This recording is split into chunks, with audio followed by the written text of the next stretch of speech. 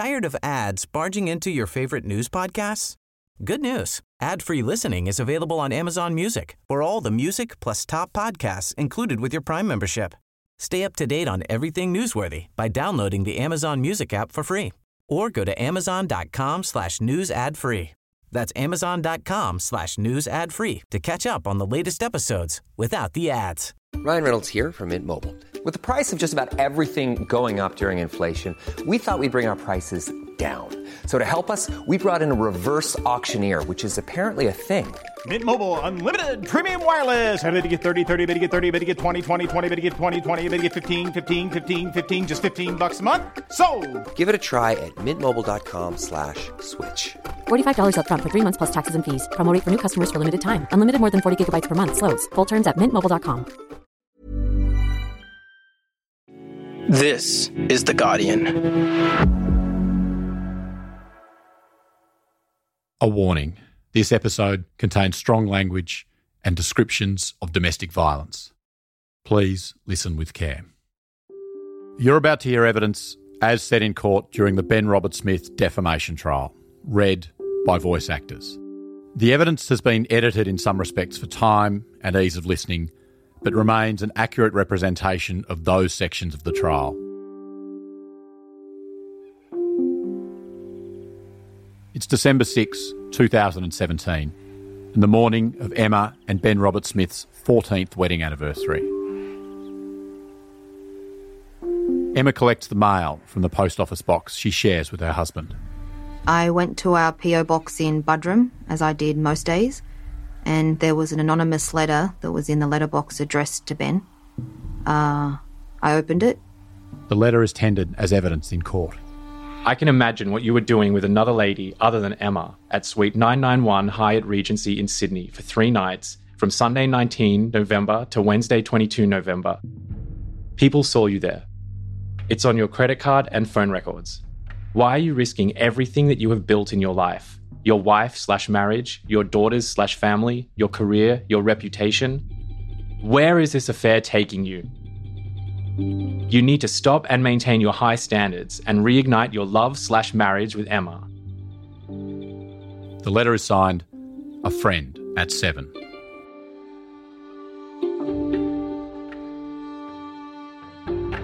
Emma goes to confront her husband. I went into Ben's office and he shut the door, and I asked him, was it true, was he having an affair? And he denied it and said that Person 6 had sent it to him in the mail. Person 6 is another SAS soldier.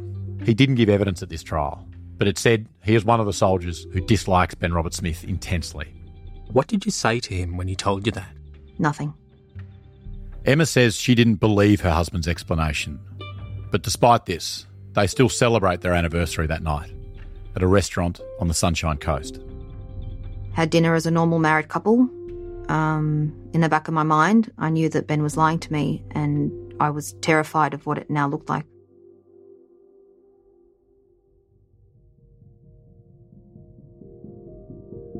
I'm Ben Doherty, and from Guardian Australia, this is Ben Smith versus the media.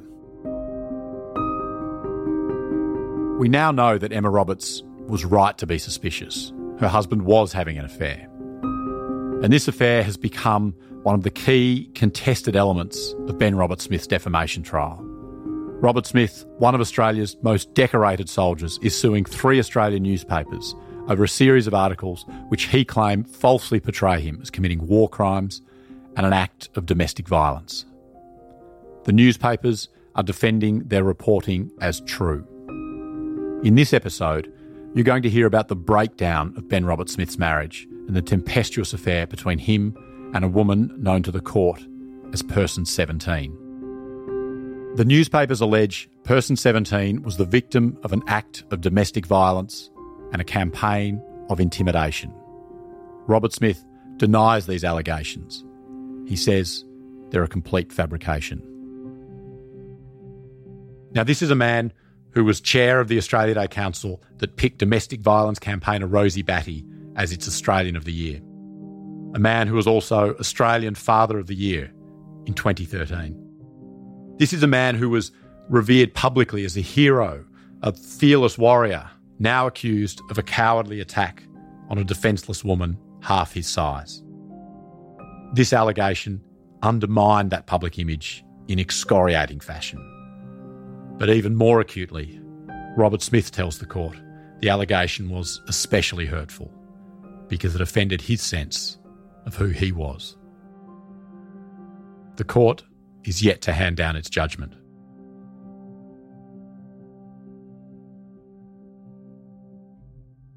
I first met Ben on Friday, the 13th of October 2017. I met him at a charity lunch that I attended with my husband. Person 17 is testifying for the newspapers. She asked the court to keep her real identity secret because she fears for her own safety and the safety of her young children.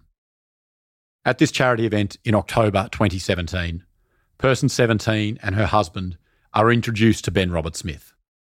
He asks if the couple would like to take a photo with him. They say yes. When the function ends, Person 17's husband goes to pick up their kids from a friend's place. Person 17 and Ben Robert Smith both end up at the after party. So everyone was quite drunk by that stage. And I was out on the dance floor with some friends and I saw him watching me. And later, when I went to the bar, he started talking to me and we just started flirting and talking to each other. We moved inside and we're just sitting on a couch together, talking. He had his arm around my back and I had my hand on his leg and yes, it was probably obvious it was sort of getting close. Later that night, Person 17 and Robert Smith confide in each other. So we talked for quite a while and I told him about some problems that I'd been having in my own marriage because obviously he'd seen that I was married. So he said, it's sort of the same. I'm not happy in my marriage, but I feel like I can't leave. When we went downstairs at the venue, I think it was obvious that we were getting close. A friend of my husband's came and said to him, what are you doing? She's married. And he said, so am I, as if nothing's going to happen between us. But something did happen. And then he said to me that I should leave by the front door and he would go out the back door and meet him outside. And that's what I did. So we went back to his hotel room and we had sex several times that night. Person 17 says she didn't think anything further would come of that evening. But they did see each other again and flew between cities nearly every 10 days to meet in secret. During the trial, the court is presented with hundreds of text messages sent between Person 17 and Robert Smith. Some of them, from around the end of 2017, reveal the escalating intensity of the relationship. This is a message that Ben Robert Smith sent to Person 17 on Boxing Day. You're amazing. You make me feel like I never have before. Em is feeling my lack of affection. It's getting pretty obvious. It makes me sad, but I've fallen for you and there's just no other way to describe it. I know. As hard as I find being away from you, it's the lying and pretending that's doing my head in. We need to make this happen. The sooner we're together, the better. There's another exchange later that month. This is an abridged version. I do think about you every waking minute. You're so amazing to me. I feel that it's the calm before the storm as well. We are going fine, but because Em is trying so hard, I feel like shit and really nervous about hurting her. I think I just need to see you because when I'm here alone, I just feel bad about this side of it. Yeah, I'm starting to feel that from you. I hope I'm not going to end up out of sight, out of mind. You're never out of my mind, and I keep thinking about meeting your family and you meeting my girls, what we could do together and where we could go in life. According to Person 17's evidence, they were getting serious by the end of that year. We'd started to talk about our plans for how we would be together long term. He said it would be better both publicly and privately if our relationship didn't become known to our spouses as an affair. But it would be better if it looked as though we got together after we'd both left our spouses. And yeah, so we're making plans for a future together. Ben Robert Smith first met his wife Emma in 1998 at a military ball. They were married in 2003 and had twin daughters 7 years later. Today, Emma Roberts appears in court giving evidence for the newspapers under force of subpoena. She doesn't get a pseudonym. There's no anonymity for her. She'll be required to step through the breakdown of her marriage in open court. Every answer, every emotion on public display. Asked to relive one of the most traumatic periods of her life, she's unwavering, quietly, precisely telling the court of when things began to unravel. In this podcast, we're going to refer to her as Emma, rather than Roberts or Robert Smith, so as to distinguish her from her ex-husband. I had heard another mobile phone in our bedroom vibrate. I asked him if he had a second phone and he denied it. His behaviour was very, very different to what it had been during our marriage. Lawyer for the newspapers, Nicholas Owens. And can you tell His Honour in what way the behaviour was different? When he travelled, he would turn his phone off. The conversations we had as a married couple were very limited. He would be constantly taking selfies of himself, and I knew they weren't for me. Emma tells the court she often asked her husband if he was having an affair. His answer was always no. She says she was still sceptical. But she says at this point, they were still married, in every sense of the word. This is important because there is disagreement in this trial about whether or not Ben Robert Smith and Emma were married, or married but separated during the months of this affair. Robert Smith says at the time he met person 17, he and Emma had already separated. Here's what he tells his lawyer, Bruce McClintock. Mr. Robert Smith, did there come a point in 2017 where you and your wife separated? Yes, there was. Approximately, what time was that? It was towards the end of September 2017. And how long did the separation last? It was approximately 6 months. Robert Smith says the separation meant he would sleep in the couple's granny flat or in a different room in their Sunshine Coast family home, and that despite the separation, the relationship remained amicable. Emma says they weren't separated. She says they were living together and sleeping in the same bed. So between Emma and Robert Smith, one of them is not being truthful about this period of separation. According to Robert Smith, he told Emma about his relationship with person 17 during an overseas family holiday in January of 2018. Did you have a discussion in Singapore with her with your wife, about the relationship with person 17? I did. Yes. How did that come about? In the interests of trying to move forward and have any hope of successfully maintaining our relationship, I decided I needed to tell her. Emma doesn't remember the trip like that. I had suspected that he was seeing somebody else on our holiday in Singapore. He was behaving very erratically, not spending a lot of time with the girls, and I had my doubts. At this point in time, did you know that he was seeing someone else? No. Emma is adamant they weren't separated.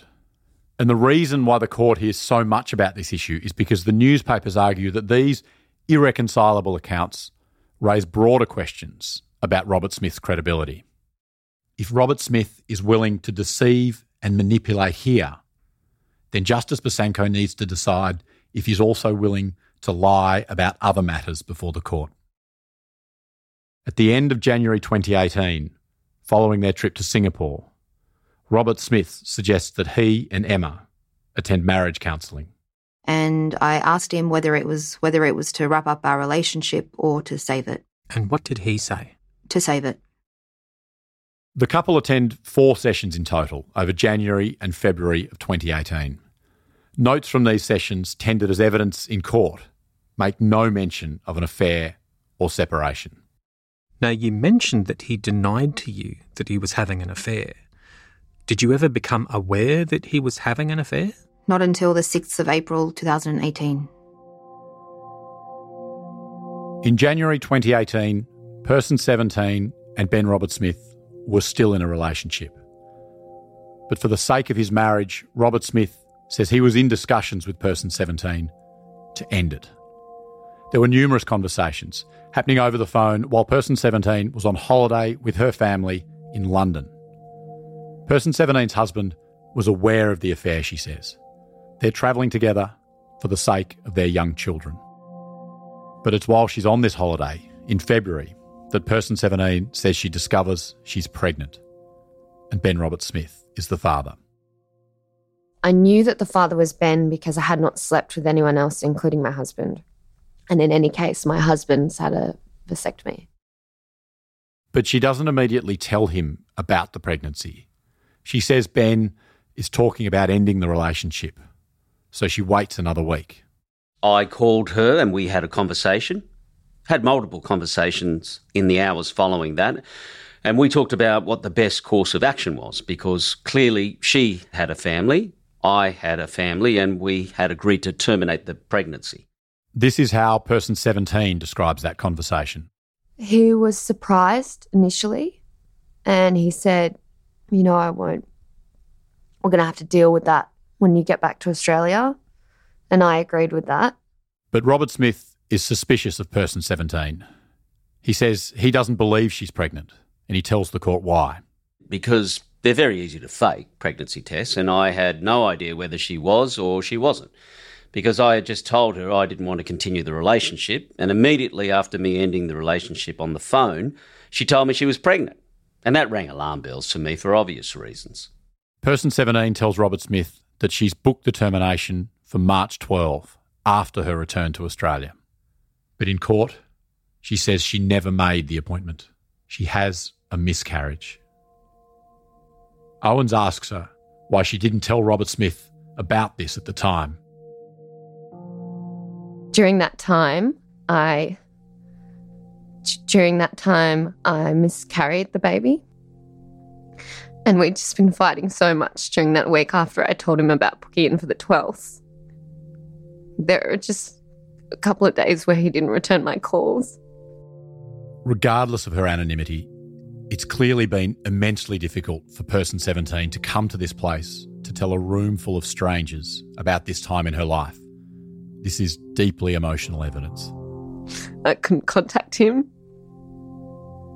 And yeah, we've just been arguing. He wasn't returning my calls. I thought that was better so that I could just tell him about it face to face. Meanwhile, Roberts-Smith assumes person 17 is proceeding with the termination and that she's booked herself an appointment at Greenslopes Private Hospital in Brisbane's inner south. The pair arrange to meet there in person after the appointment. Roberts-Smith, who's still suspecting that person 17 isn't pregnant, asks a private investigator, a former policeman he knows called John McLeod, to secretly surveil person 17 from outside the hospital to find out if she actually attends the appointment. I just wanted to know the truth. I felt that I was about to be manipulated, and I didn't feel the situation that was transpiring was real. John McLeod does as he's instructed. He follows person 17 to Greenslopes. He watches her. He films her. And then he sends the video to Roberts-Smith. What did Mr. McLeod send you, Mr. Roberts-Smith? He sent me a video of person 17 leaving the hospital itself. She walked out the front and was able to pick up her own bag. Looked normal, as if she had just stepped out of her workplace or off a plane. Was dressed nicely, no issues at all. And obviously able to pick up her own bag, which I thought was strange, given that it would be a reasonably invasive procedure. Person 17 goes to Greenslopes because that's where she says she'd planned to meet Roberts-Smith. She enters the building to use the bathroom and she waits for him. But Roberts-Smith calls to tell her he's stuck in a meeting and he can't come. So she gets in a taxi and the two meet at the Milton Hotel on the other side of the Brisbane River. They go up to their hotel room. He said, "Oh, what's going on? You know, you haven't had a termination this morning, have you? If you're not even pregnant, you know, you might as well just leave now." Person 17 says Roberts-Smith forces her to watch the video John McLeod has just taken of her. And he showed me also a video of me at the Greenslopes Hospital getting into the taxi. But then the conversation takes yet another turn. Person 17 tells him she had the termination at a different hospital, a hospital in Townsville. He said, well, you know what's happened. Did you get it done in Townsville? So I just said yes, because I just knew that all he cared about was that I wasn't pregnant anymore. So I said yes, and he said, well, you better be able to show me the proof that I'll get the CCTV from Townsville. And then, finally, I was crying, and I just told him what really happened. By what really happened, you mean? I told him that I'd had the miscarriage.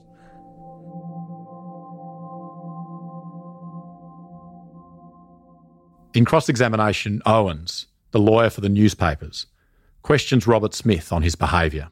Do you agree that hiring a private investigator to follow and secretly record your girlfriend is abusive and controlling behaviour? No, I do not. I had a clear concern that I was being manipulated, and I just wanted to know what the truth was, because I couldn't seem to get it from person 17. And she was telling me a lot of things at the time that I didn't understand, and I just wanted to know. Despite the argument, Robert Smith and person 17 go out for dinner that night. And during dinner, he said to me things like, you know, that he was a good friend to have and not someone I would want to get on the wrong side of, and that I shouldn't be surprised that anyone could find out what they want about me. He said that I could get into your bank accounts if I wanted to. Under cross-examination, Robert Smith denies that he ever threatened person 17. You told person 17 that you could access her bank accounts, didn't you? No, I asked her what she would like for dinner. I talked about why she was lying to me and how we could get back to a better place, because it didn't need to be like that. We could be more open with each other and work through whatever the issue was, because I was still concerned about it, because I did have feelings for her. Robert Smith tells his lawyer, Bruce McClintock, that he tries to end the relationship. I explained to her that I thought we just needed to recalibrate ourselves and talk about, you know, the best way to end the relationship so that everybody, you know, can behave in the appropriate manner. Because I was concerned about what had just happened. And, you know, I don't know if person 17 was or wasn't pregnant, but her behaviour there and what she had done gave me great concern that I, as I said before, was being manipulated so that I would stay in the relationship. Did she explain why she told you those stories? She basically just said that she didn't want me to break off the relationship. But the relationship continues. Robert Smith is asked by Owens why he would want to keep seeing someone he believes is manipulating him in this way. And I want to put it to you that you wouldn't have kept the relationship going and continue meeting with her if you really felt that she had lied about being pregnant and was manipulating you? No, because after that, when we had dinner and talked about it and then subsequently talked on the phone, we got back to a reasonably comfortable place. And I did have feelings for her. So I didn't want to just end it after that because I felt like maybe we just needed to see each other. And I had well, what can I say? It's a relationship. It was a relationship that was difficult. It was good at times and sometimes things are just difficult. Less than a month after person 17 tells Robert Smith about her miscarriage, they fly to Canberra together.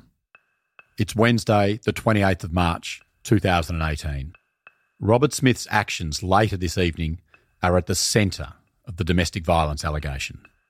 When person 17 and Robert Smith arrive in Canberra, he has some work commitments. He goes to the Australian War Memorial to have his photo taken, and afterwards, person 17 and Robert Smith go for lunch at a local winery. Both of us would have consumed at least one bottle of white wine. Each? Each. The evidence before court is conflicting about how much they both drank that day. When we got to the lunch, I had a cocktail to start with. It was like a Pimm's or gin, like a cocktail. And he started drinking a bottle of wine.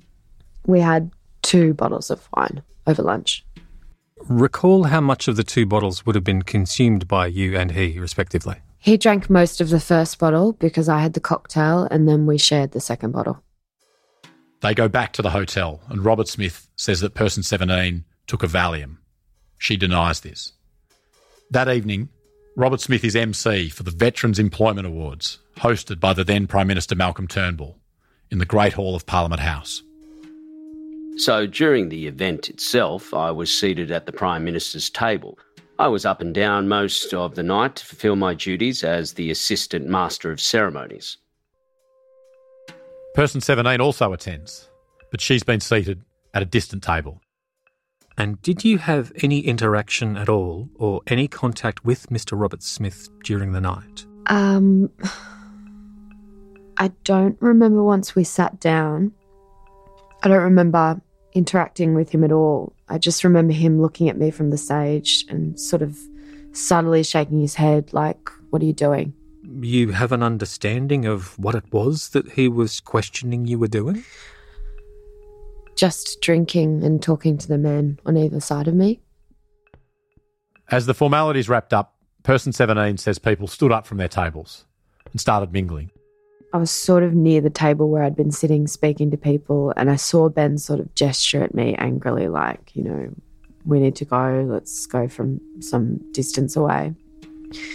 And so he went out and I went out after him, and on my way out a man approached me. I think he was trying to pick me up, and I said to him, "I'm leaving now, I'm getting a lift back to my hotel with Ben Robert Smith. Can you help me find him and find the car park again?"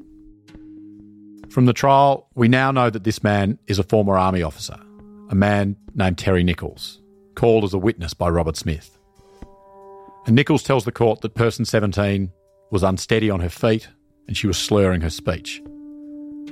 Robert Smith's evidence is that he'd organised a comcar to take him and person 17 back to the hotel. He says he told person 17 he'd meet her out the front of Parliament House, but that she never arrived. The newspaper's lawyer, Nicholas Owens, probes Robert Smith on his mood at this point. And it's correct, isn't it, that her behaviour at the dinner had embarrassed you? No, I wasn't embarrassed by how she behaved at the dinner. I actually didn't really notice her. I was too busy because I was up and down on the stage all night. And it's certainly true, isn't it, that you were angry that she had kept you waiting for so long at the end of the night? I was annoyed, certainly. You were angry, weren't you? I wasn't angry.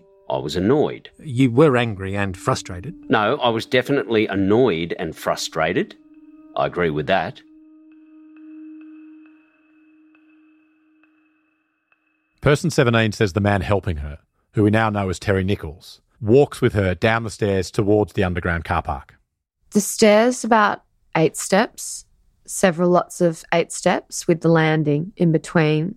And they kind of turned back on themselves as I was walking down the first lot of the stairs.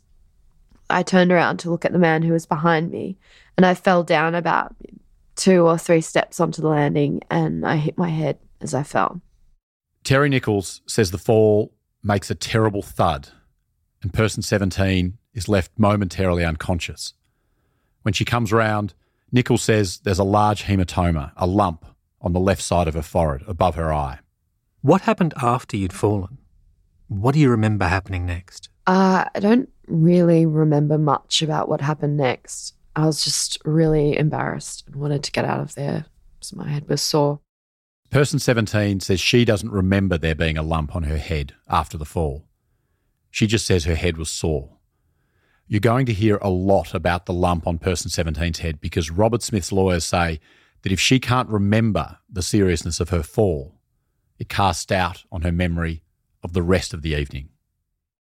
After the fall down the stairs, Nichols says he asked 2 Australian Federal Police officers who were standing nearby to call her an ambulance. Nichols says person 17 assured him she was not seriously injured. According to Nichols' testimony, she said, "It's okay, I'm okay.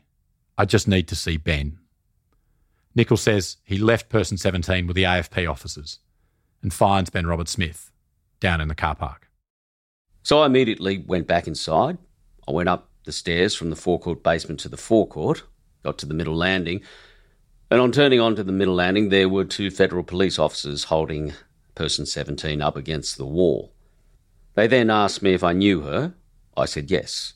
Did you notice anything about her appearance when she was leaning up against the wall, Mr. Robert Smith? Yes, she had a significant bump at the top of her left eye. Robert Smith says he speaks to the federal police officers and they ask if he's okay to take person 17 home. And he says yes.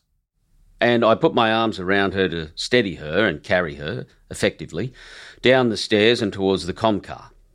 We got to the com car and I laid her down in the back of the com car and had to physically sit her up to put her seatbelt on and ask her to stay upright. And then I sat in the passenger seat next to the driver. According to person 17's testimony, when she's in the car with Robert Smith, she asks to be taken to a hospital or to see a doctor. McClintock asked Robert Smith about this conversation in the car. I asked person 17 how she felt. She said her head hurt. I asked her if she wanted to go to a hospital. She said no. Why didn't you go to the hospital? At that point, person 17 had already indicated she didn't want to go. And secondly, my feeling on it was more intoxication than the bump on her head.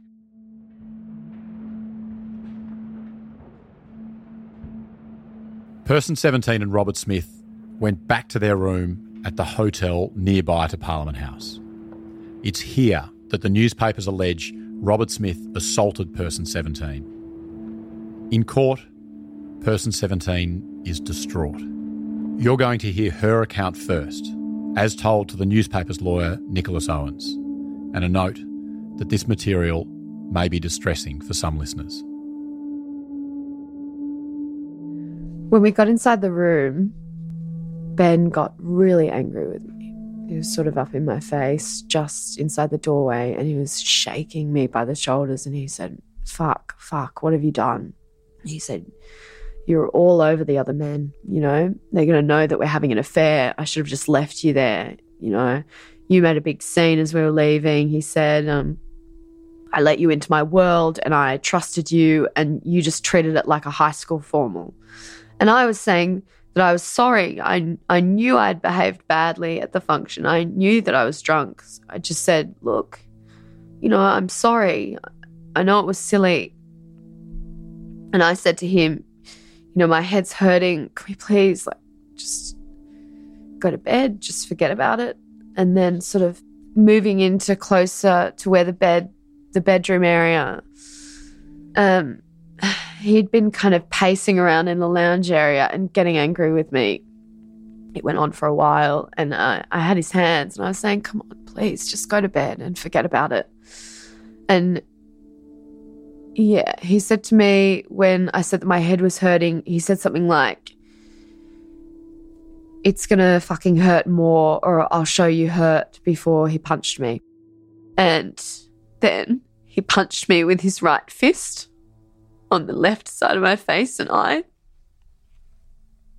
I went back. I think there was like an ottoman type thing at the end of the bed. I went back and that I just ended up lying on the bed and just lying there still, I guess. I didn't know what he was going to do next. And then I heard him go around this side of the bed into the bathroom and that's all I remember.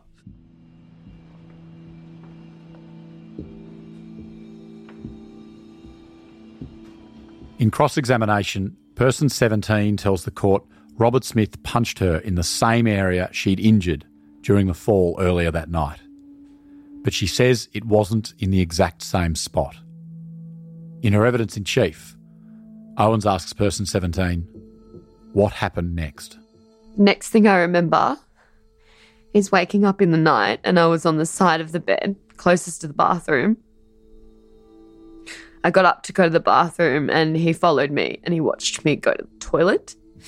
And I said, you know, my head hurts. I want to go to the hospital. And he said, no, you'll be fine.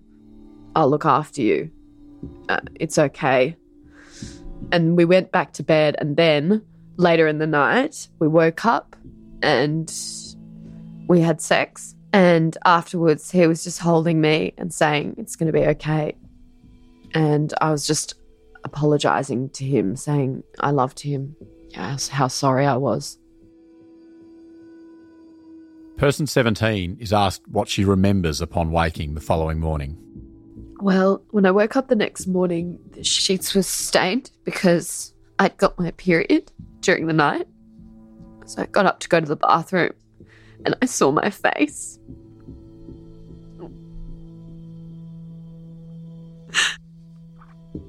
My eye was all black and swollen. My head. So he woke me up because we'd had an early flight, I think like 7 o'clock or something. He would give me up at 5 and he'd packed all my bags. So he laid out clothes for me. He made me a coffee and he'd said he'd charge my phone during the night. And I was really worried what he'd done with my phone while I slept. Do you remember him doing anything else before he left the hotel room that morning? Yeah. He showed me photos on his phone that he'd taken. And they were photos of me lying naked in the bed. Did he say anything to you when he showed you those photos? He said, "Do I need to keep these photos?" I just didn't say anything. Ben Roberts-Smith has an entirely different account of what happened when he and person 17 walked into that hotel room. I took person 17 out of the car, took her inside the Realm Hotel to the elevators. She was extremely unsteady on her feet, and I effectively had to hold her up completely. I took her high-heeled shoes off so she could walk properly and escorted her back to our room. When we got there, I led her into the room, put her down onto the bed, and at that point she had completely passed out. I went to the phone and called room service and asked them to bring up a bucket of ice, which they did. I took the ice, placed it into a plastic bin liner, and then wrapped it in a tea towel or a Chuck's wipe, if it was something from the kitchen, to place it on her head. But before I did that, I undressed her and put her into bed. I put her a couple of pillows underneath her head so that she would be elevated, and then I placed the ice on her, on the bump above her left eye. Roberts-Smith was trained as a patrol medic. In his words, he says that equates effectively to the level of a paramedic. He says he stayed up all night monitoring person 17's vital signs, her respiration rate and her pulse rate. After setting her up in bed, I made sure that they were in the normal range, which they were, because I was concerned about it.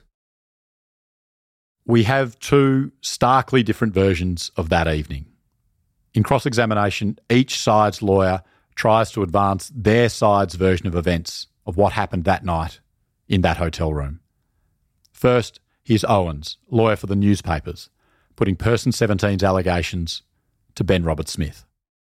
And as you both got to the end of the bed, she said to you that her head was hurting. Do you remember that? No, she was already lying on the bed because I had laid her down and she had fallen asleep because she could hardly walk. And we didn't have any more communication until the morning when she woke up, when I woke her up. Well, what I put to you is that you were standing at the end of the bed. She was holding your hands. And you said to her words to the effect of, "It's going to fucking hurt more or I'll show you what fucking hurt is." Well, that's completely false. And then what happened is you withdrew your right hand from her hold and you punched her hard on the left temple with a clenched right fist. I have never struck any woman, and I certainly didn't strike person 17. We walked into the room, I carried her in there, effectively laid her on the bed. She went to sleep. I set her up so she was comfortable. I got ice for her head, I laid her clothes out, and then I didn't speak to her again until the morning because she was effectively unconscious. Owens offers an explanation for why person 17 was, according to Roberts-Smith, effectively unconscious. She only became unconscious after you punched her, correct? I've never hit a woman. I never would hit a woman. I certainly have never hit person 17. According to person 17, she woke up during that night. Roberts-Smith is asked about this. Now, do you recollect that at some point during this night, person 17 woke up? She didn't wake up until I woke her up in the morning. Owens continues. Now, it's right, isn't it, that at some point during the night you initiated sex with person 17? No. And after you had sex, you lay next to her and held her? No.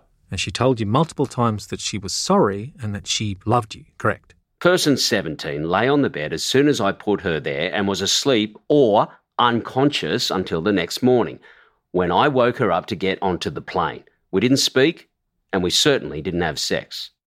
Owens asked Robert Smith about person 17's claim that he showed her photographs of her naked on his phone. You also took some photographs of her with the covers pulled down so as to expose her naked body, didn't you? No, and that's disgusting. I've never done anything like that and never would. And you did it and you showed her those photographs the following morning, didn't you? No, I did not. And you took those photographs for the purpose of having something to hold over her again, correct? No. The newspapers argue person 17's memory of what happened that night at the Realm Hotel is clear. They say her memory of what happened at Parliament House might be hazy, and that's understandable, and they accept that she doesn't remember what happened immediately after she fell. But they say there's no evidence that person 17 had any difficulty remembering the alleged assault later that night. Robert Smith's lawyers argue person 17 is an unreliable witness because she was drunk and she hit her head. They say the court should doubt her evidence when it comes to the alleged assault. Bruce McClintock, who's Robert Smith's barrister, attempts to cast doubt on person 17's testimony. You see, you had consumed a very substantial amount of alcohol that day, and you had fallen and hit your head quite seriously, hadn't you? I had hit my head, yes. You have no actual recollection of what happened that night at all, do you now? I do. You have no memory of what happened in the room at the Realm Hotel, do you? That's not correct. My client did not say anything to you along the lines of, "It's going to hurt more," after you said your head hurt, did he? That is what he said. That's a complete fabrication, person 17. You've made that up. No, it's not. He did not hit you, did he? He did. You did not have sex that night, did you? We did. According to the newspapers, this was an opportunistic attack by Robert Smith. He was hitting her where she'd already had an injury from falling down the stairs. According to Robert Smith's lawyers, person 17 is the one making the opportunistic claim, alleging he assaulted her when she'd already injured herself. And just, by the way, you selected this night as the one to make the allegation of assault against my client opportunistically because you knew it was the one time that you actually suffered a verifiable injury to your head. That is when you fell down the stairs in Canberra. That's the truth, isn't it? No. Ultimately, Robert Smith and person 17 have two irreconcilable versions of events about what happened in that room and the Realm Hotel that night. There are no external witnesses. It is his word against hers.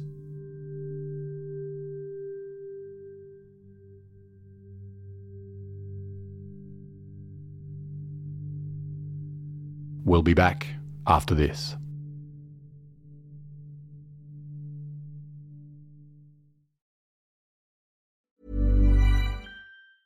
Tired of ads barging into your favorite news podcasts? Good news. Ad-free listening is available on Amazon Music for all the music plus top podcasts included with your Prime membership. Stay up to date on everything newsworthy by downloading the Amazon Music app for free or go to amazon.com/news ad free. That's amazon.com/news ad free to catch up on the latest episodes without the ads. Finding your perfect home was hard, but thanks to Burrow, furnishing it has never been easier. Burrow's easy-to-assemble modular sofas and sectionals are made from premium, durable materials, including stain and scratch-resistant fabrics. So they're not just comfortable and stylish, they're built to last. Plus, every single Burrow order ships free right to your door. Right now, get 15% off your first order at burrow.com/ACAST. That's 15% off at burrow.com/ACAST. On the way to the airport the next morning, person 17 and Robert Smith talk about how she's going to explain her black eye to her husband. This is what she says to Nicholas Owens, the lawyer for the newspapers. When we got in the car, he said to me, "You know what happens for us now? It's going to depend on what you say to your husband when you get home. What are you going to tell him about what happened last night?" He said, "Do you remember what happened in the hotel room?" I said, "No." And he said something like, "Good girl, you know, You hurt yourself when you fell over. Why did you say that? You couldn't remember what had happened last night? I was afraid of what he would do if I didn't say that. After he said, "Good girl, you hurt yourself when you fell over," what do you remember anything being said after that? He said, you need to tell your husband that you were drinking alone in your hotel room in Brisbane and you took some of your medication to help you sleep, but that when you got out later in the night to go out and get food, you fell down some stairs and that's how you hurt yourself and got injury to your face. You need to tell him I wasn't with you. In his evidence, Ben Roberts-Smith says he impressed upon person 17 that she has to tell her husband she fell. She told me she didn't know what she would tell her husband. It was evident to me that because of her injury, he may thought I may have struck her. I said to her, he's going to think that I've struck you. You're going to have to tell him that you've fallen down the stairs and we were together. Which she wasn't happy with because she had not told him that she was with me at that time. Person 17 went to the doctor. She says the first thing the doctor asked her is if someone had punched her. She says she told the doctor she was drunk and fell down a set of stairs. In her evidence in chief, she explains to Owens that her family and her doctor have a number of mutual acquaintances, and she didn't want to say anything to open up another can of worms. Robert Smith's lawyer, Bruce McClintock, reads out the doctor's notes from the appointment. There's no mention of any possible assault. According to Robert Smith's lawyers, the doctor's note demonstrates person 17 is lying about the alleged assault. That afternoon, person 17 texts Robert Smith again to say she'd been to the doctor who'd reassured her injuries weren't serious. He texts back, I'm really glad to hear that your injuries are not worse and that you'll be better soon. I was legitimately worried last night, which is why I stayed up, but I'm sure that ice helped to some degree. I'm not going to bullshit you. Your behaviour's given me real cause to think, and I'm a little in shock myself. Apart from putting yourself in a dangerous situation, I found it really disrespectful and inappropriate. In saying that, however, I acknowledge you have apologised and I accept your apology. Robert Smith explains to his lawyers why he sent that text message. I was prompted to send that message because that is exactly how I felt about the situation.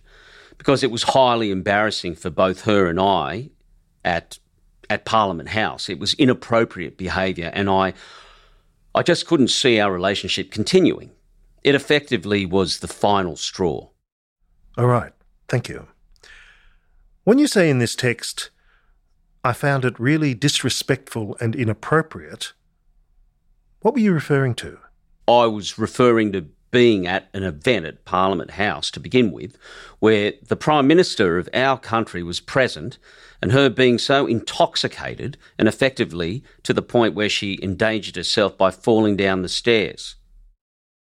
Less than a week after the alleged incident at the Canberra Hotel, person 17 says she received a call from Robert Smith.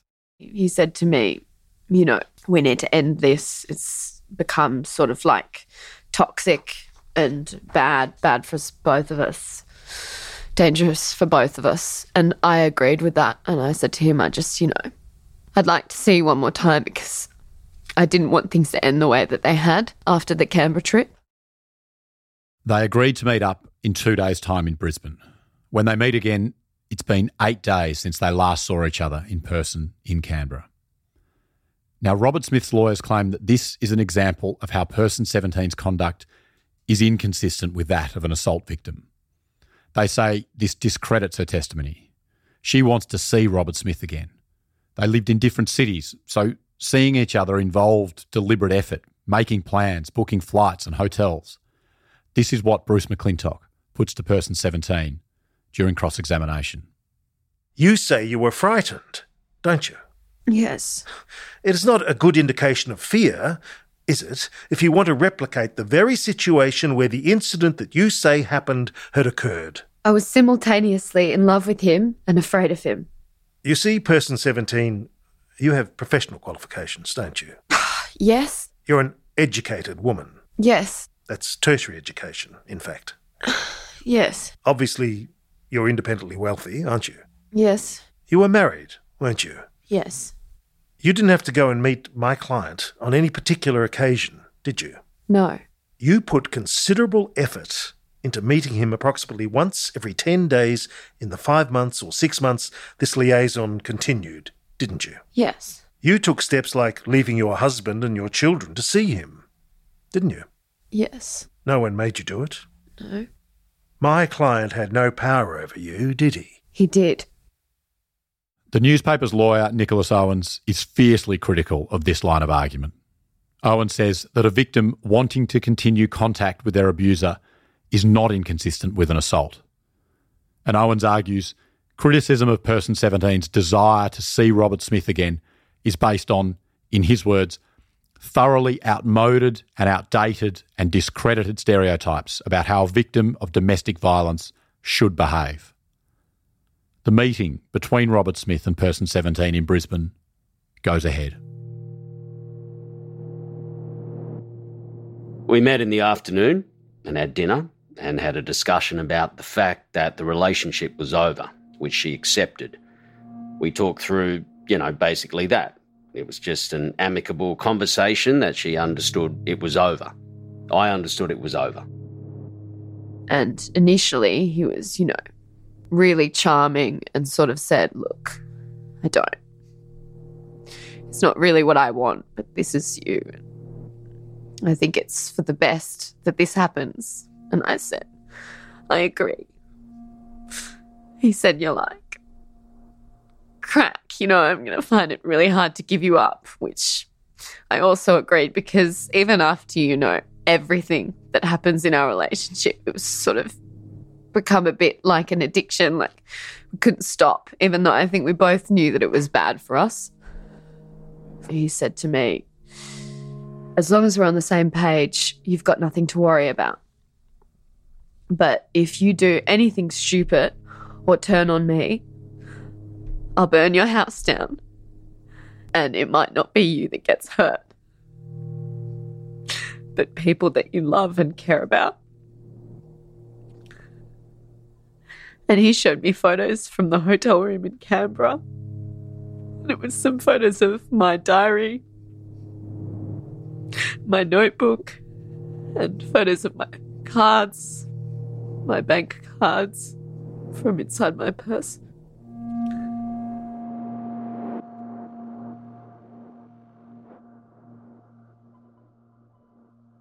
Under cross-examination, Robert Smith denies taking any photos of person 17 or making any threats against her. Person 17 and Robert Smith spend the night together at a hotel in Brisbane. The next morning is the 6th of April, and person 17 says she wakes up with a new resolve.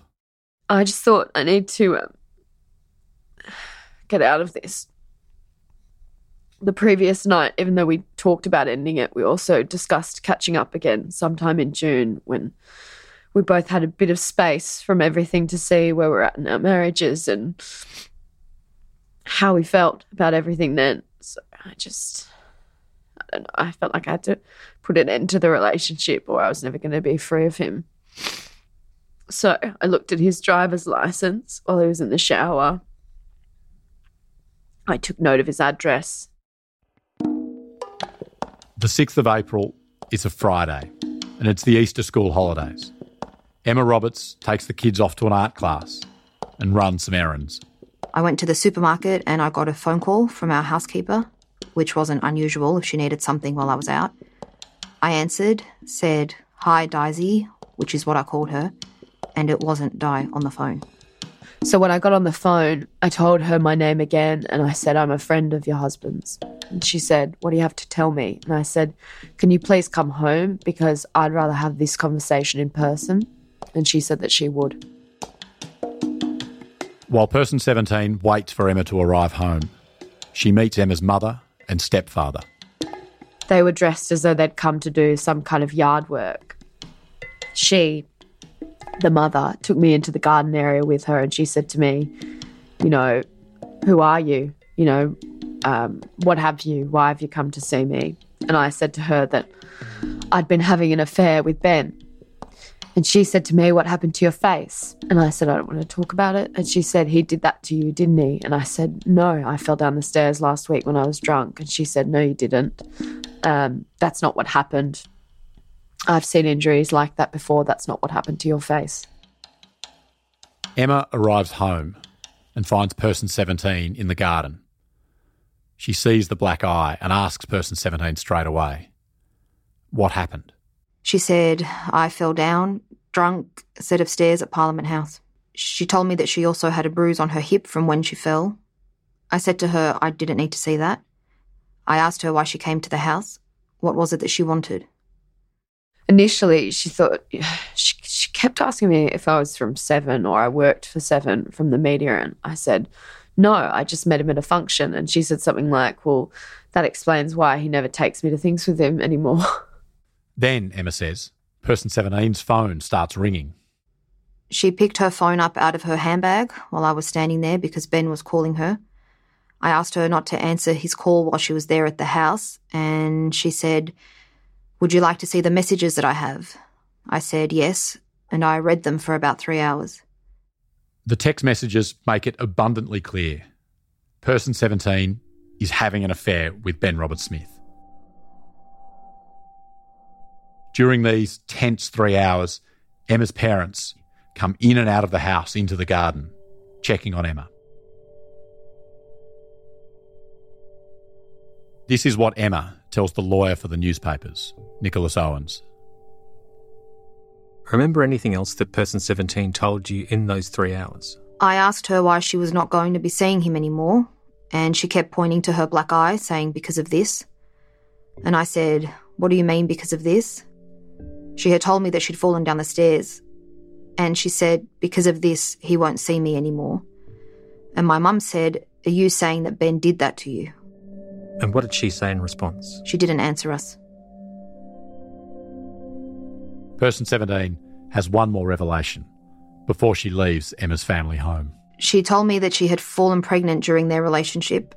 She told me that it was definitely Ben's because I asked her if it was her husband's. She said it was definitely Ben's. And I said, did you lose it or did you have an abortion? And she didn't answer me. In cross-examination, McClintock asks why person 17 went to Roberts-Smith and Emma's house. What you really wanted was to end my client's marriage so you could have him for yourself. That's why you went to his house on the 6th of April 2018, isn't it? No. It was either that or just a straight-out act of vindictive revenge, wasn't it? No. Person 17 leaves the house. Emma says Roberts-Smith arrives home later that day. I was sitting on the veranda and he walked up and I asked him how he will ever live with himself. We stayed up until midnight. He told me about their relationship. I had read most of it on text message. It was complete chaos, pretty much. He did sleep that night. I asked him to sleep in the spare room downstairs. Emma says she decides to stay with her husband and try to work on their marriage. But the couple were worried about what person 17 might do. The newspaper's lawyer, Nicholas Owens, asks about this. We were very paranoid about her going to the press. Ben had suggested that the only way we would survive is if we said we were separated if it hit the press. And what did you understand him to mean to say? That during that period that he was seeing person 17, that we weren't together and that I was to lie. Remember the words that he used as best you can.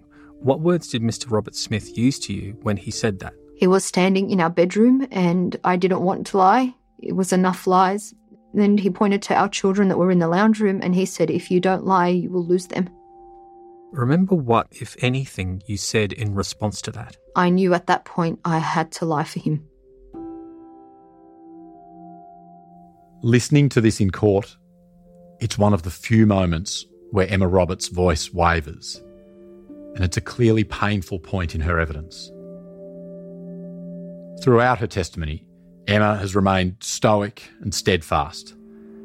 In cross-examination, Roberts-Smith denies ever coercing his wife to say they were separated at the time of his relationship with person 17.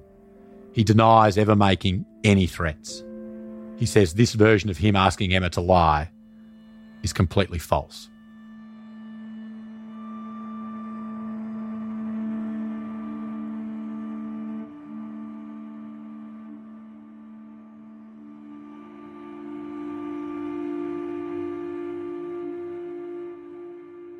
A few days after this confrontation at the house, person 17, at the insistence of her husband, goes to the police about the alleged assault in Canberra.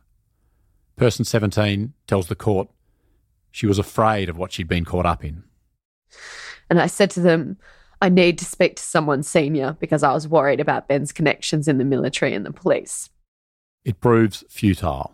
She says her request to speak to a senior officer is denied. Soon after, she gets in contact with Nick McKenzie, one of the journalists who wrote the stories at the centre of this defamation trial. McKenzie puts person 17 in contact with officers from the Australian Federal Police. I said to them, I don't really want to make a formal complaint. I just want to tell somebody about this because I'm scared, and I'm scared of what he's going to say. I'm scared that if all of this becomes public somehow anyway, that he'll think that it was my doing and that he'll seek payback. Not long after person 17 approaches police, articles alleging an act of domestic violence and intimidation by Ben Roberts-Smith are front-page news.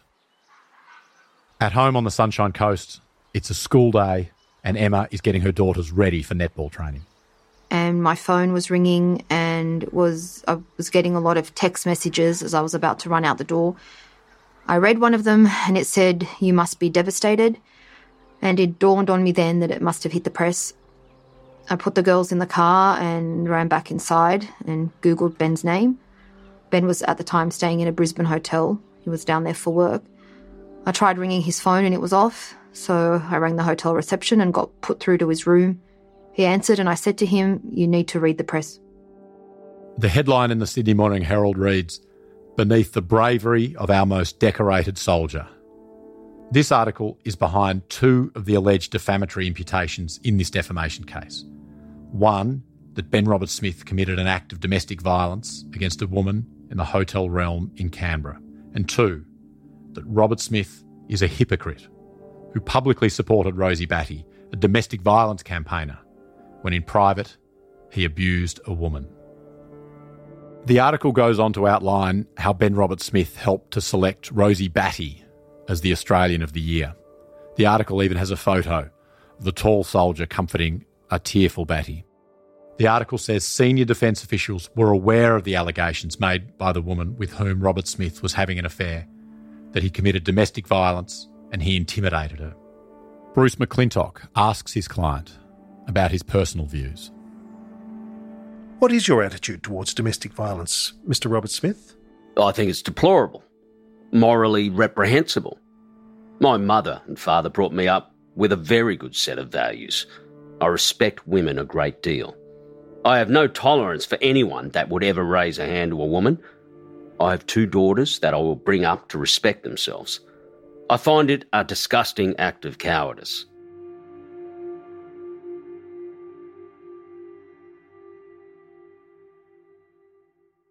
Roberts-Smith and Emma Roberts discuss how they're going to respond to this article.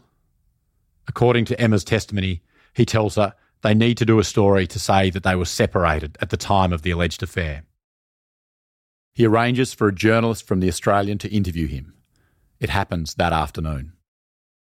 The Australian newspaper is a direct competitor to Fairfax, the newspaper group which has made the allegation. And the article is on the front page the next day. The headline reads, "War hero lashes his accusers." In the picture, Emma Roberts and Ben Roberts-Smith stand holding each other beside a ramshackle country fence, staring resolutely at the camera. In the article, Roberts-Smith says he and Emma were separated when he was in a relationship with another woman. Emma is not quoted directly. She says she never spoke with the journalist who wrote the story.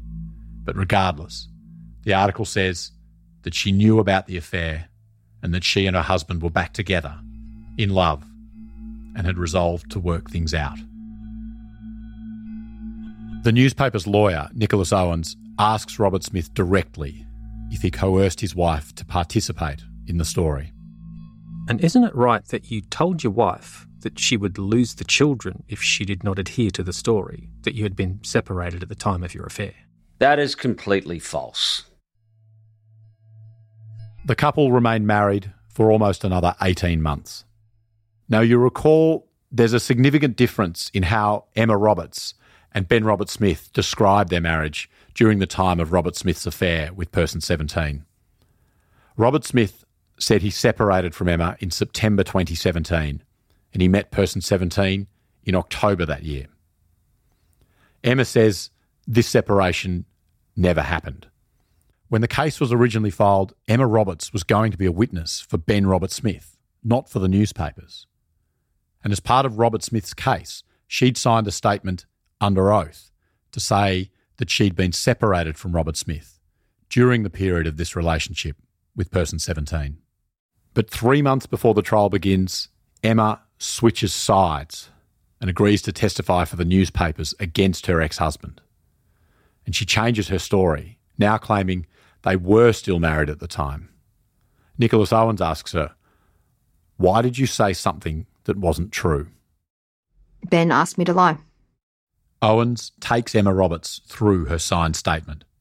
Taking it in pieces, the first sentence, in October 2017, Ben and I separated. Was that true? No. And why did you tell the lawyers who prepared this document something that wasn't true? Ben asked me to. And it says, although he had moved out of the house during our separation. Is that correct? Had he moved out of the house during the separation? No, he had not. Was there a separation? No, there was no separation. In his closing arguments, Owen says there's no benefit for Emma Roberts to lie here. After all, telling the truth concedes she'd previously lied about the state of their marriage. The newspapers are relying on Emma's version of events now to assert that Ben Robert Smith is the one lying about this supposed period of separation. Nicholas Owens pursues this line of argument, that Robert Smith is deliberately lying about his marriage and about his separation. Owens asks Robert Smith, "Why didn't you tell your children you were separated?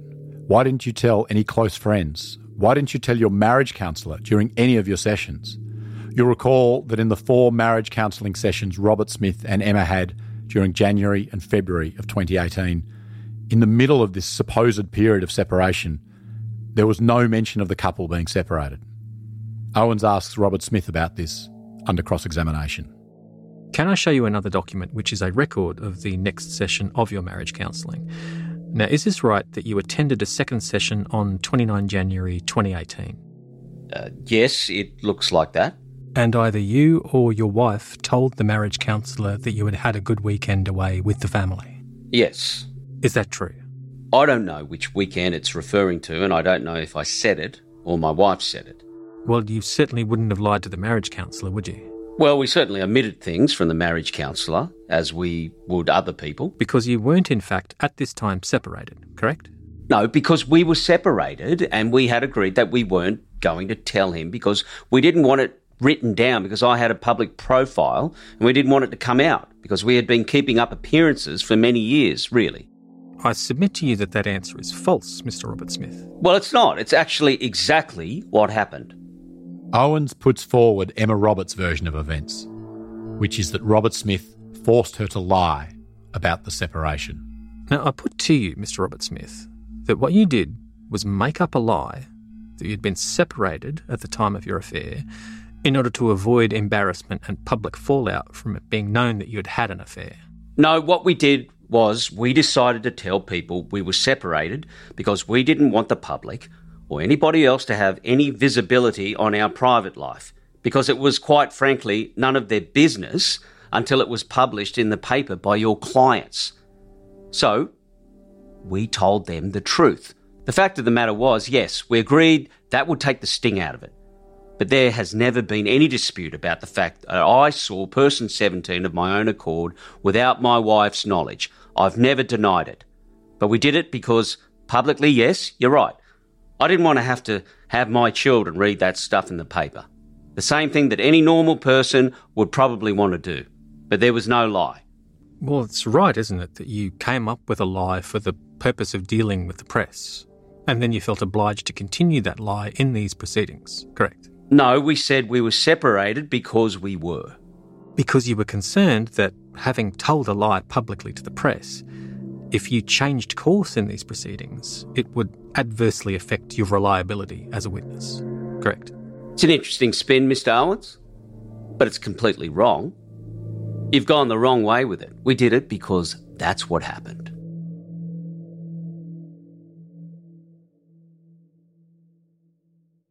It's not hard to conceive of the immense and destabilising impact of these articles on Emma and Ben's relationship.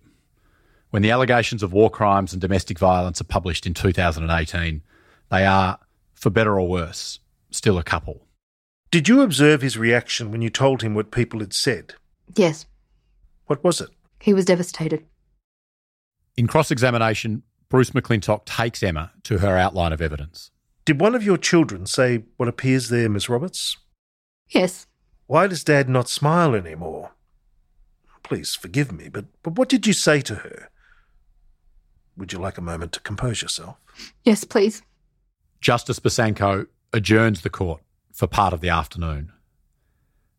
It's clear there's an enormous emotional dissonance here for Emma Roberts, sympathising with her husband at the time these articles are published in 2018 and being furious with him by the time they finally separate in January of 2020. The court session resumes.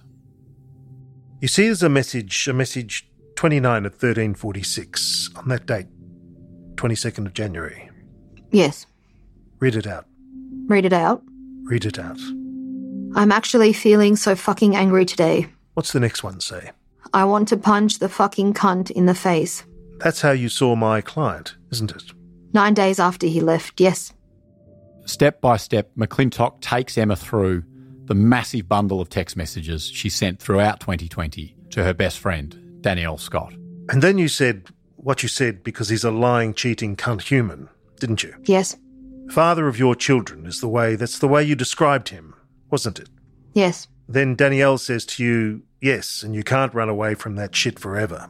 You see that? Yes. Then you go #Titanic, didn't you? Yes. You're drawing an analogy between what you hoped and expected to happen to my client and the shipwreck of the Titanic, weren't you? Yes. See, what I want to put to you at this point in November 2020, you hated my client. That's right, isn't it? I was very frustrated in a very, very bitter divorce, yes. You hated him. I don't think I hate Ben, no. I was very frustrated with Ben at the time, yes. In closing arguments, Robert Smith's lawyers detail the ways in which Person 17 tries to get in contact with Robert Smith after the confrontation at the house in April. But he ignores her. Robert Smith's lawyers say Person 17 was begging Robert Smith to get in contact. In one email tendered to court, Person 17 writes, "Why won't you just talk to me before things get out of control? Find a way." Robert Smith's lawyers say that by the end of May, he'd cut off all communication with Person 17. This is the same month that Person 17 reaches out to journalist Nick McKenzie. Robert Smith's legal team claims that Person 17 fabricated the story of the assault and then approached McKenzie about it. It was, they say, a premeditated act intended to destroy Robert Smith's reputation. They argue, and I quote, "It's not the act of a person in fear. It's not the act of someone in love. It's just an act intended to cause harm." Robert Smith's lawyers argue it's only after Person 17 contacts McKenzie that she then goes to the AFP, where her complaint hangs for a couple of months until the articles are published. And then she withdraws her complaint to the police, soon after publication. In the newspaper's closing arguments, their lawyer, Nicholas Owens, tells the court Person 17 was simultaneously in love with Robert Smith and terrified of him. He tells the court the situation was complex and that matters such as this are never black and white. He says it's hardly an unknown occurrence for people to hold conflicting emotions, emotions that are at times not able to be rationally reconciled. In cross-examination, McClintock suggests Emma Roberts is testifying against her ex-husband to hurt him, to further wound his reputation. And you see, you'd love to see my client lose this case, wouldn't you? No. In fact, you're here to inflict as much damage upon him as you can. I hope Ben survives this nightmare.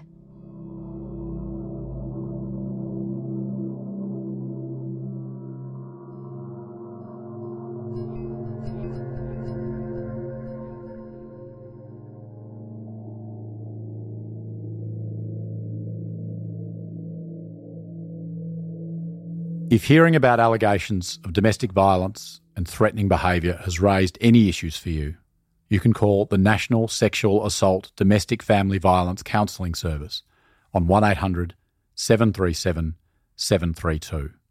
That's 1800-RESPECT.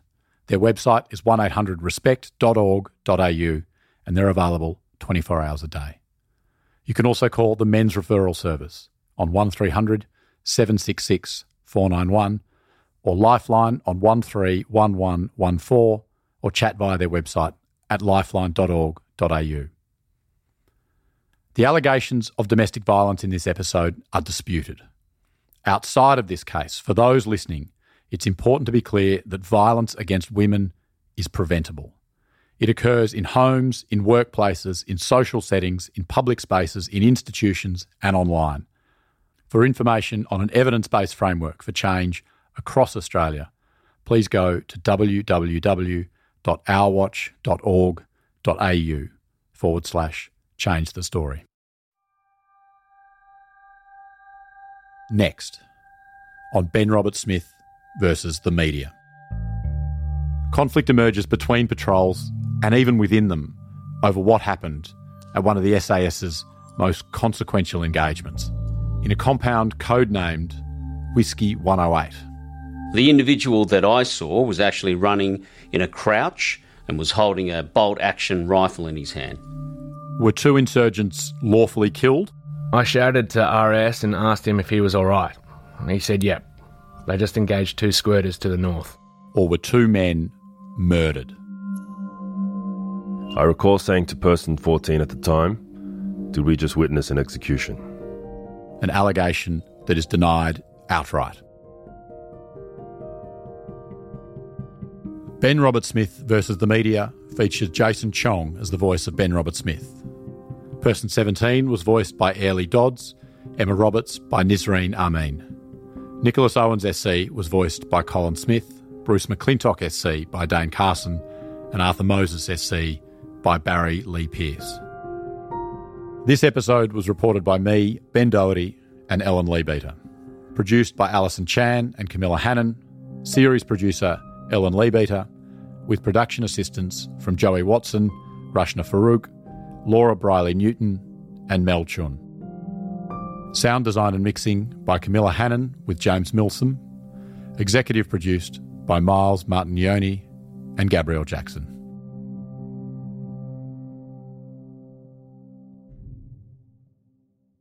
Independent and investigative journalism, like Ben Roberts-Smith versus the media, takes time and money. The Guardian is free from commercial bias. We're not influenced by billionaire owners, by politicians or by shareholders. And unlike many news organisations, we've not put up a paywall, as we believe everybody deserves access to quality journalism at a time when factual, honest reporting matters more than ever. To help us deliver this journalism, the kind of independent journalism the world needs, you can make a contribution to The Guardian. Every contribution, large or small, means we can keep investigating and exploring the critical issues of our time. And it only takes a minute. Just go to theguardian.com/support full story.